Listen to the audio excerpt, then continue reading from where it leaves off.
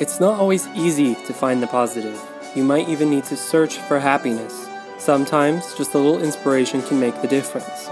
Here, it comes from unexpected places. Welcome to the Tangential Inspiration Podcast. I'm Teresa. And I'm Colleen. We're two ordinary moms looking for inspiration wherever we can find it. Welcome to episode 139 of Tangential Inspiration Podcast. It's just me. I'm going solo with this one since Colleen is still recovering from her cochlear surgery. She's excited to come back and tell you all about it. So we wish her well. Can't wait for her to come back. I'm going to talk about an unhoused man that two women totally changed his life. My sister sent me this story. I'm going to chat a little bit about the Navajo Code Talkers, Native American group from World War II, heroes in my book, and then I will finish with some otter talk. So fun at the end.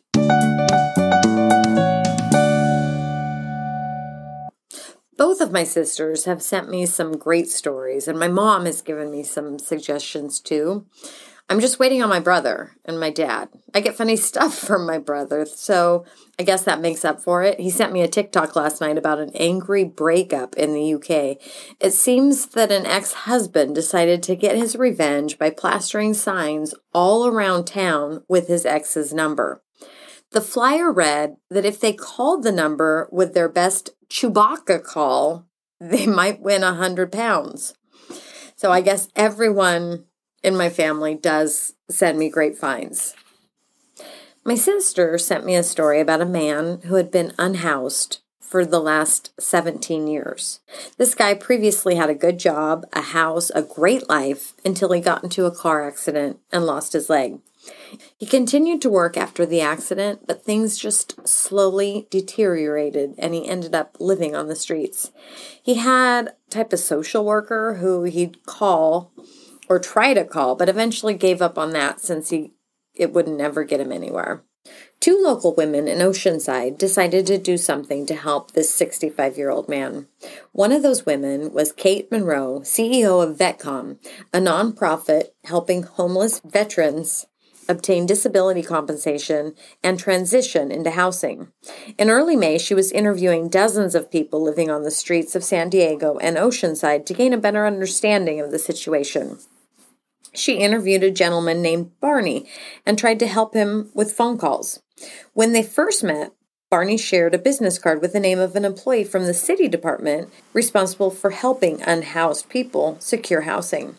Barney said that he had tried 100 times without a response, so Monroe decided to try as well. She said she tried to call 50 times without an answer. According to their website, the city of Oceanside served 622 homeless individuals last year, and of those, 39 became permanently housed.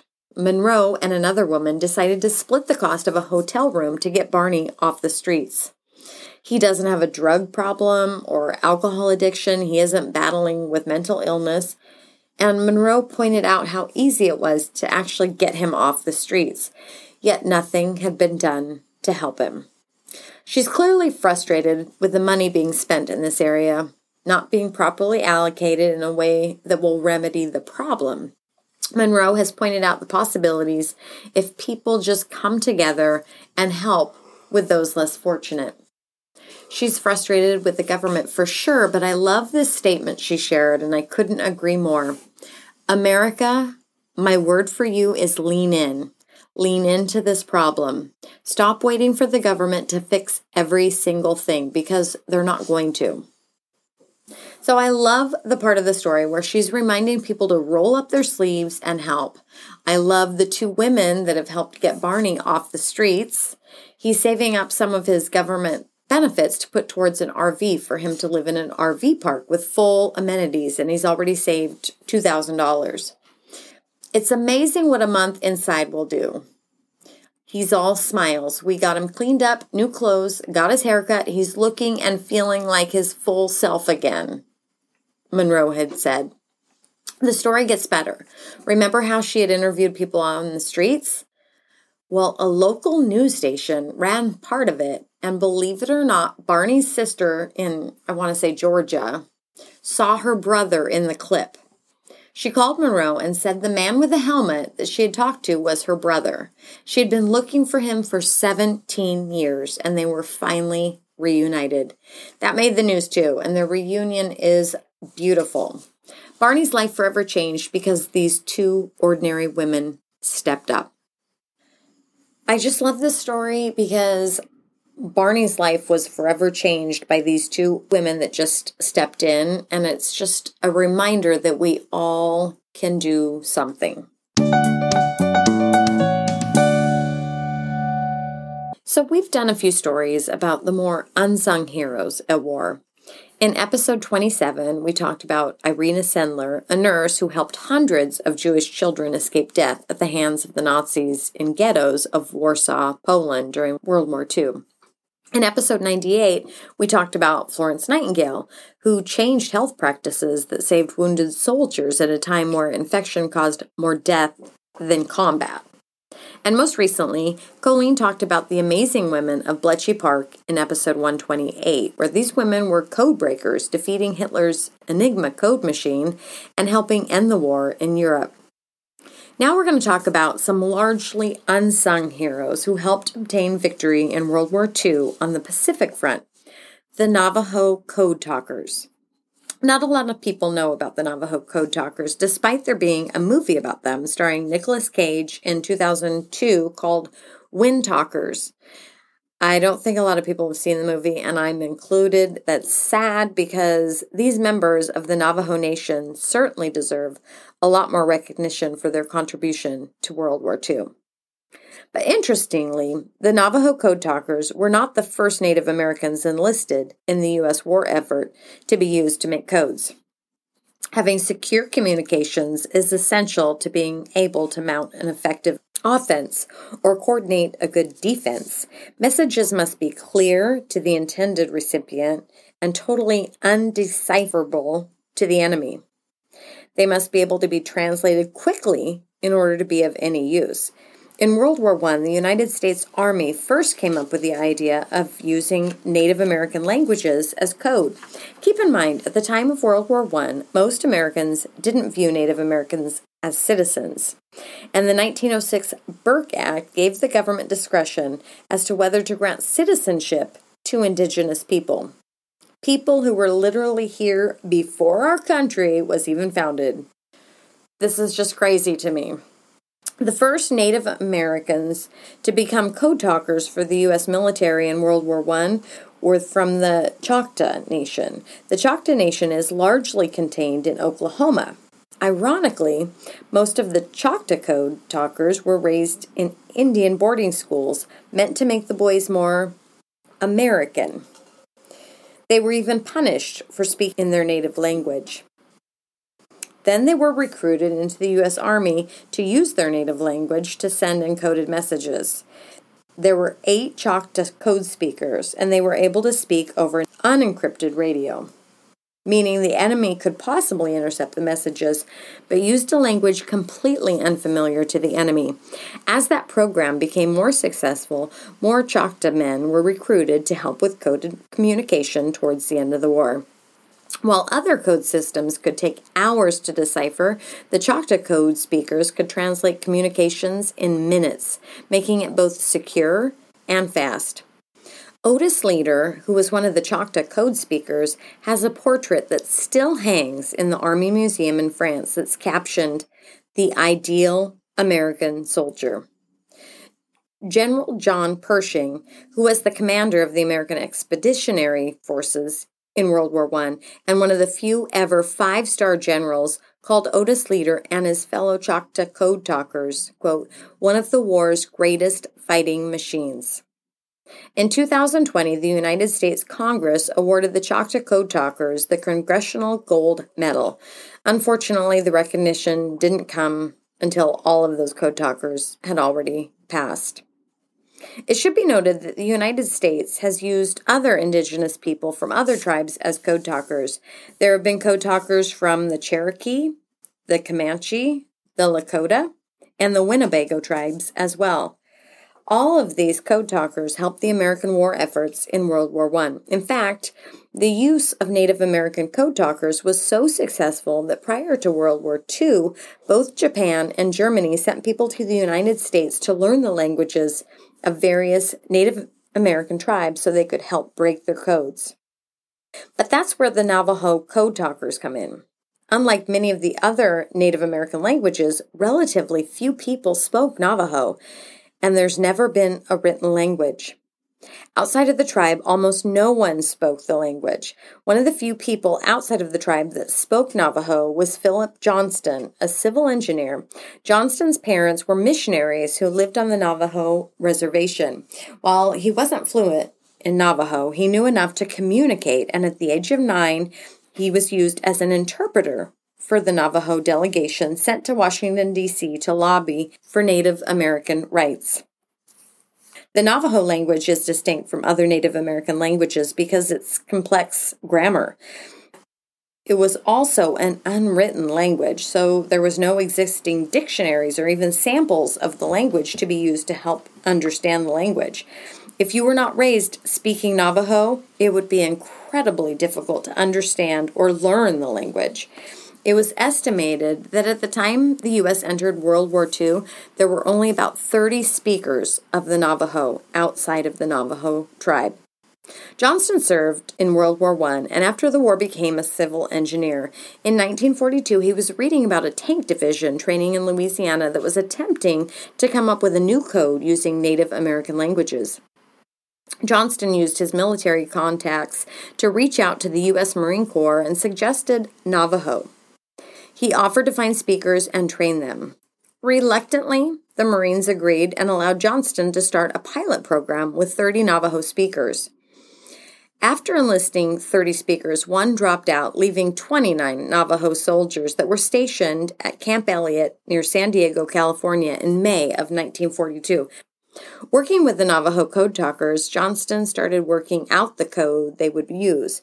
There were no words in the Navajo language for things like submarine or bomber plane, so they assigned Navajo words the substitute for the military language. A submarine was translated into the Navajo words for iron fish, and a bomber plane translated to the Navajo words for buzzard. Of course, the level of complexity increased for the enemy because the Navajo word for buzzard was jay-show. So now, completely unrelated words in a little-known language were being used to describe very specific military terms. This made the code extremely hard to crack, but very easy to communicate for the Navajo code speakers. They further went on to pick Navajo words that translated a word that stood for a letter in the English alphabet. For example, the Navajo word for apple is bilasana. So they would say bilasana for the letter A if they had to spell something out. And another Navajo word would be used to correspond with B, and so on. Because of the way the Navajo language was coded, even another Navajo speaker wouldn't necessarily know what the code meant. After the code was developed, there were higher-ups in the Marines that didn't trust the program or the abilities of the Navajo code talkers. In order to test the Navajo code talkers, they were given test messages to encrypt, transmit, and then decrypt. It took the Navajo code talkers 2.5 minutes with no errors to transmit the message. The same message would have taken hours to complete under an encryption system in use at the time. In another test, this time under battle conditions, it was shown that a Navajo code talker could deliver a 3-line message in about 20 seconds, compared to a machine encryption, which would take close to 30 minutes. Because of the success of those tests, Navajo code talkers were involved in every major operation involving the Marines in the war in the Pacific. They used radios and field telephones to transmit tactical information to combat units without fear of their messages being intercepted.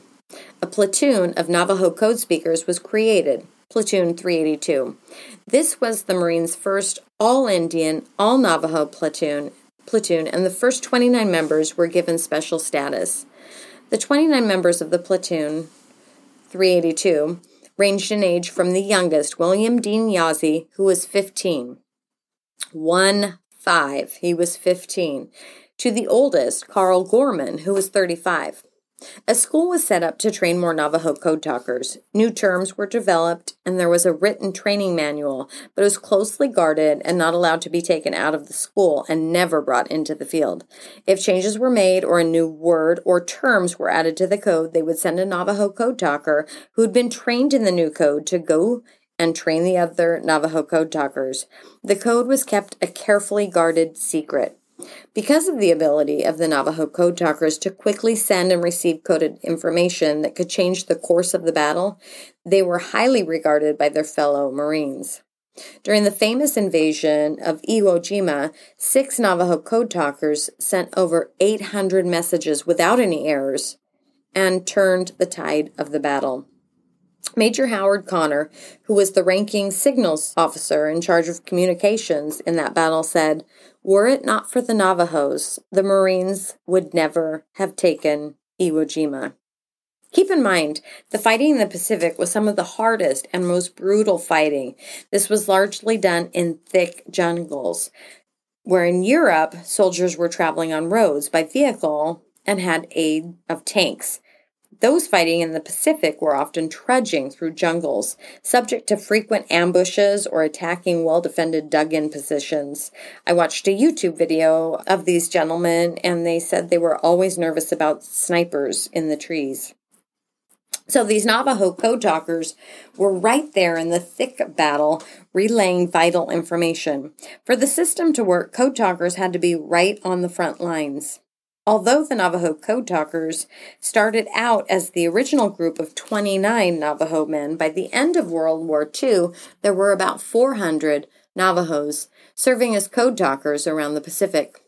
It's still considered one of the most successful military code projects ever, and it's thought that the Japanese were unable to crack any of the Navajo code talker messages.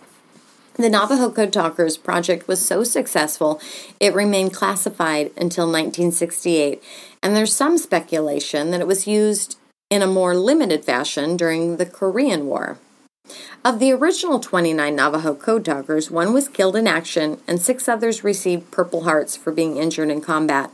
The last of the original Navajo Code Talkers, Chester Nez, died in 2014. There has been some recognition of the work and contributions of the Navajo Code Talkers. President Reagan gave the Navajo Code Talkers a certificate of recognition in 1982 and declared August 14th to be Navajo Code Talkers Day. In 2000, President Clinton signed a law which awarded the Congressional Gold Medal to the original 29 Navajo Code Talkers. And President George W. Bush presented medals to the 4 surviving Navajo Code Talkers in July of 2001. I just think it's really important that these men recognition for their bravery, sacrifice, and their contributions to the Marines. Definitely not a fan of war. What's happening in Ukraine makes me so sad. But I do think we need to honor those who sacrifice in war to protect their country and to fight against aggressive regimes. To me, these Navajo Code Talkers are heroes and deserve recognition and deserve to have their story told.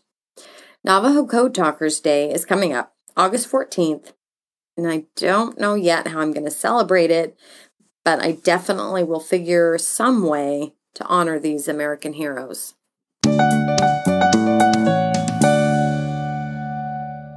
Now to the otters. I mentioned really briefly in episode 137 when talking about 94-year-old climber John Mowat and mentioned that we had climbed, or I should say hiked, Smith Rock last summer.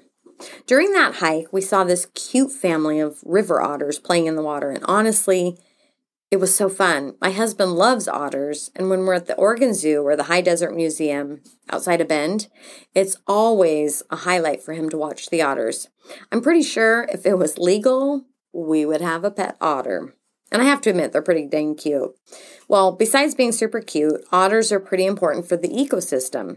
Despite otters being so friendly, playful, and cuddly looking, they're very successful predators. And like other predators, they keep things in balance. I've talked before about reintroducing wolves into the Yellowstone National Park. To help stabilize and improve the environment there, the wolves hunted deer and rabbits. That allowed certain plants and trees that had been overgrazed by deer and rabbits to regrow, which then allowed the plants to take root and avoid soil erosion, which allowed stream banks to settle, which then allowed more clarity in the water that helped the whole region recover. It's just amazing how interconnected everything is. Like wolves, otters play an important role in their ecosystem. And like wolves, otters, particularly sea otters, were almost hunted to extinction.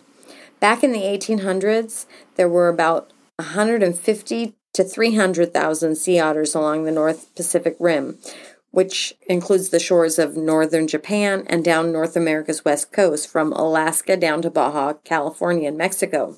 Otter fur was highly coveted, and hunters and trappers ravaged the sea otter population for their fur. Sea otters have the densest fur of any animal on the planet. They have up to 1 million hairs per square inch. To put that into perspective, a human usually has less than 100,000 hairs on their entire head, while other marine mammals, like whales and dolphins, use a layer of blubber to keep warm. Sea otters rely on their dense fur. Their fur is super soft, an incredible insulator, which is why it was so desired by the fashion industry in the 1800s and early 1900s. By the 1920s, sea otters were almost hunted to extinction, with about 99% of them being killed for their coats. In 1977, sea otters became a protected species under the Endangered Species Act. With that protection, northern sea otters that are largely along the coast of southern Alaska and British Columbia have rebounded back to about 100,000 sea otters. The smaller southern sea otter has not bounced back as quickly and only occupy about 13% of their original range, mainly along California's central coast. Their number was once as low as 50 remaining southern sea otters. Fortunately, their numbers are up to around 3,000. At the Monterey Bay Aquarium, which is about 120 miles south of San Francisco, they've been successful at rescuing orphan baby otters and rehabilitating them so they can be released back into the wild. 24-year-old Rosa, the sea otter, has been a surrogate mom to dozens of otter pups. She teaches them how to groom themselves, which is important to keep their layer of warmth and help keep them afloat. She teaches them how to hunt for shellfish, as well as how to crack open the shells. Otters often use rocks to break open the shells of abalone and sea urchins in order to eat them. Sea otters often have a favorite rock that they keep in a little pouch and carry it with them, which I think is just so cute. Otters come with pockets. Anyway, otter cubs are dependent on their mothers and would die without them. So old Rosa has been teaching baby otters how to be successful otters for more than 20 years. Now the increase in otter population isn't only good for the otters, it's good for the entire ecosystem. After the sea otter population was nearly destroyed, sea urchins, those spiny-looking egg-like creatures who happen to be the sea otter's favorite food, took over everything. One study showed that the sea urchin population in California increased approximately 10,000%. These sea urchins ate entire kelp forests, which are important for fish hatcheries, seals, and oxygen production in the ocean. In Northern California, approximately 95% of the kelp forests were severely damaged or destroyed by the urchins. Marine biologists now know that sea otters are the guardians of these crucial kelp forests. They eat the urchins and keep the population under control, and in turn allow kelp forests to flourish. Interestingly, sea otters are fighting climate change. As their population grows, they eat more sea urchins and therefore allow kelp forests to grow and spread. A single kelp forest absorbs and holds enough carbon emissions to offset 5 million automobiles. Fish species also depend on kelp forests, so otters are helping the fishing industry, which has seen declining fish populations. As top predators, sea otters are known as keystone species, and fortunately, there are more studies being done to help figure out ways to repopulate these cute little predators. So some fun facts about otters. They're most closely related to animals like wolverines, badgers, and weasels. When they catch a shellfish or sea urchin, they bring it back to the surface, put it on its tummy, and crack it open with a rock they carry in their pouch. Otters float so easily because of their dense fur. Not only that it keeps them warm, it traps a layer of air that makes them buoyant. The water doesn't really ever reach their skin. While there are a ton of videos of cute otters playing and interacting with humans, they don't make good pets. The last Wednesday of May each year is World Otter Day. That's something I'm going to have to put on my calendar and celebrate by watching otter videos that day. And I'm sure I won't have to bend Craig's arm to join me.